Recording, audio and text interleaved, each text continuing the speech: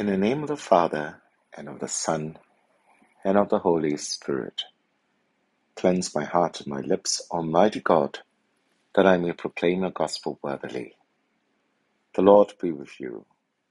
A reading from the Holy Gospel according to John.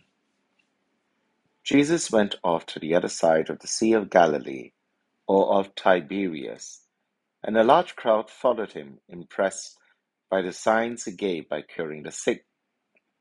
Jesus climbed a hillside and sat down there with his disciples. It was shortly before the Jewish feast of Passover.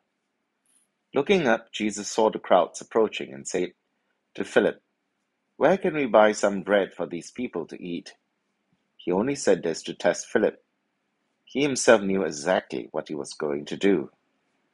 Philip answered, 200 denarii would only buy enough to give them a small piece each. One of his disciples, Andrew, Simon Peter's brother, said, "There is a small boy here with 5 barley loaves and 2 fish. But what is that between so many?" Jesus said to them, "Make the people sit down." There was plenty of grass there, and as many as 5,000 men sat down. Then Jesus took the loaves, gave thanks, gave them out to all who were sitting ready. He then did the same with the fish, giving out as much as was wanted. When they had eaten enough, he said to the disciples, "Pick up the pieces left over, so that nothing gets wasted." So they picked them up, filled the 12 hampers with scraps left over from the meal of 5 barley loaves. The people, seeing the sign that he had given, said, "This really is the prophet who is to come into the world." Jesus, who could see they were about to come and take him by force and make him king, escaped back to the hills by himself. The Gospel of the Lord. Only here in the Gospel of St. John do you find a reference to the date or time when the miracle of multiplication took place.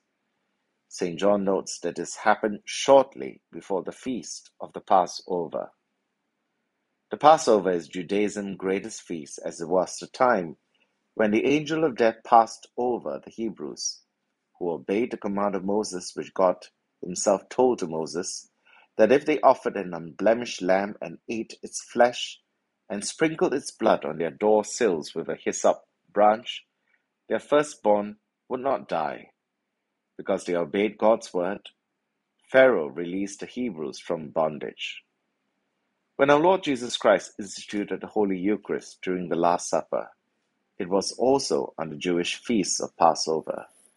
But in fulfillment of the Old Testament, instead of the unblemished lamb, Jesus became that unblemished lamb to be sacrificed for the salvation of souls.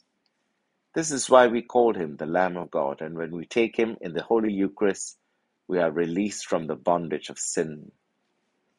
This is why both the events of the Passover and the miraculous story of the multiplication of loaves and the feeding of the multitudes are merely a foreshadowing of something far more incredible and astounding, the gift of the Eucharist at the Last Supper.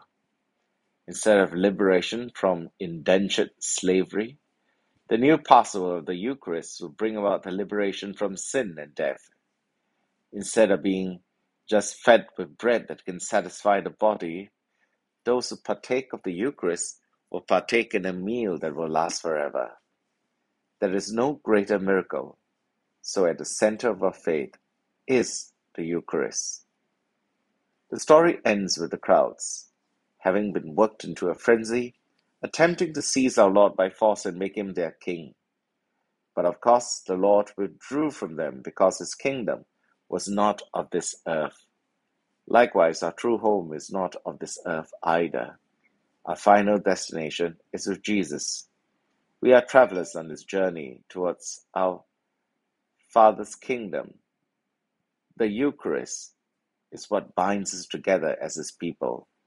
Although we may sometimes be incredulous to God's plans, like Philip and Andrew, let us imitate the example of the little boy who shared his bread and his fish with the Lord and with everyone. Call them naively innocent. But this young man had more faith than that of the apostles put together. His small gift of fish and bread ended up making a big difference to 5,000 people that day, and his memory lives on throughout the ages. In the name of the Father, and of the Son, and of the Holy Spirit. Amen.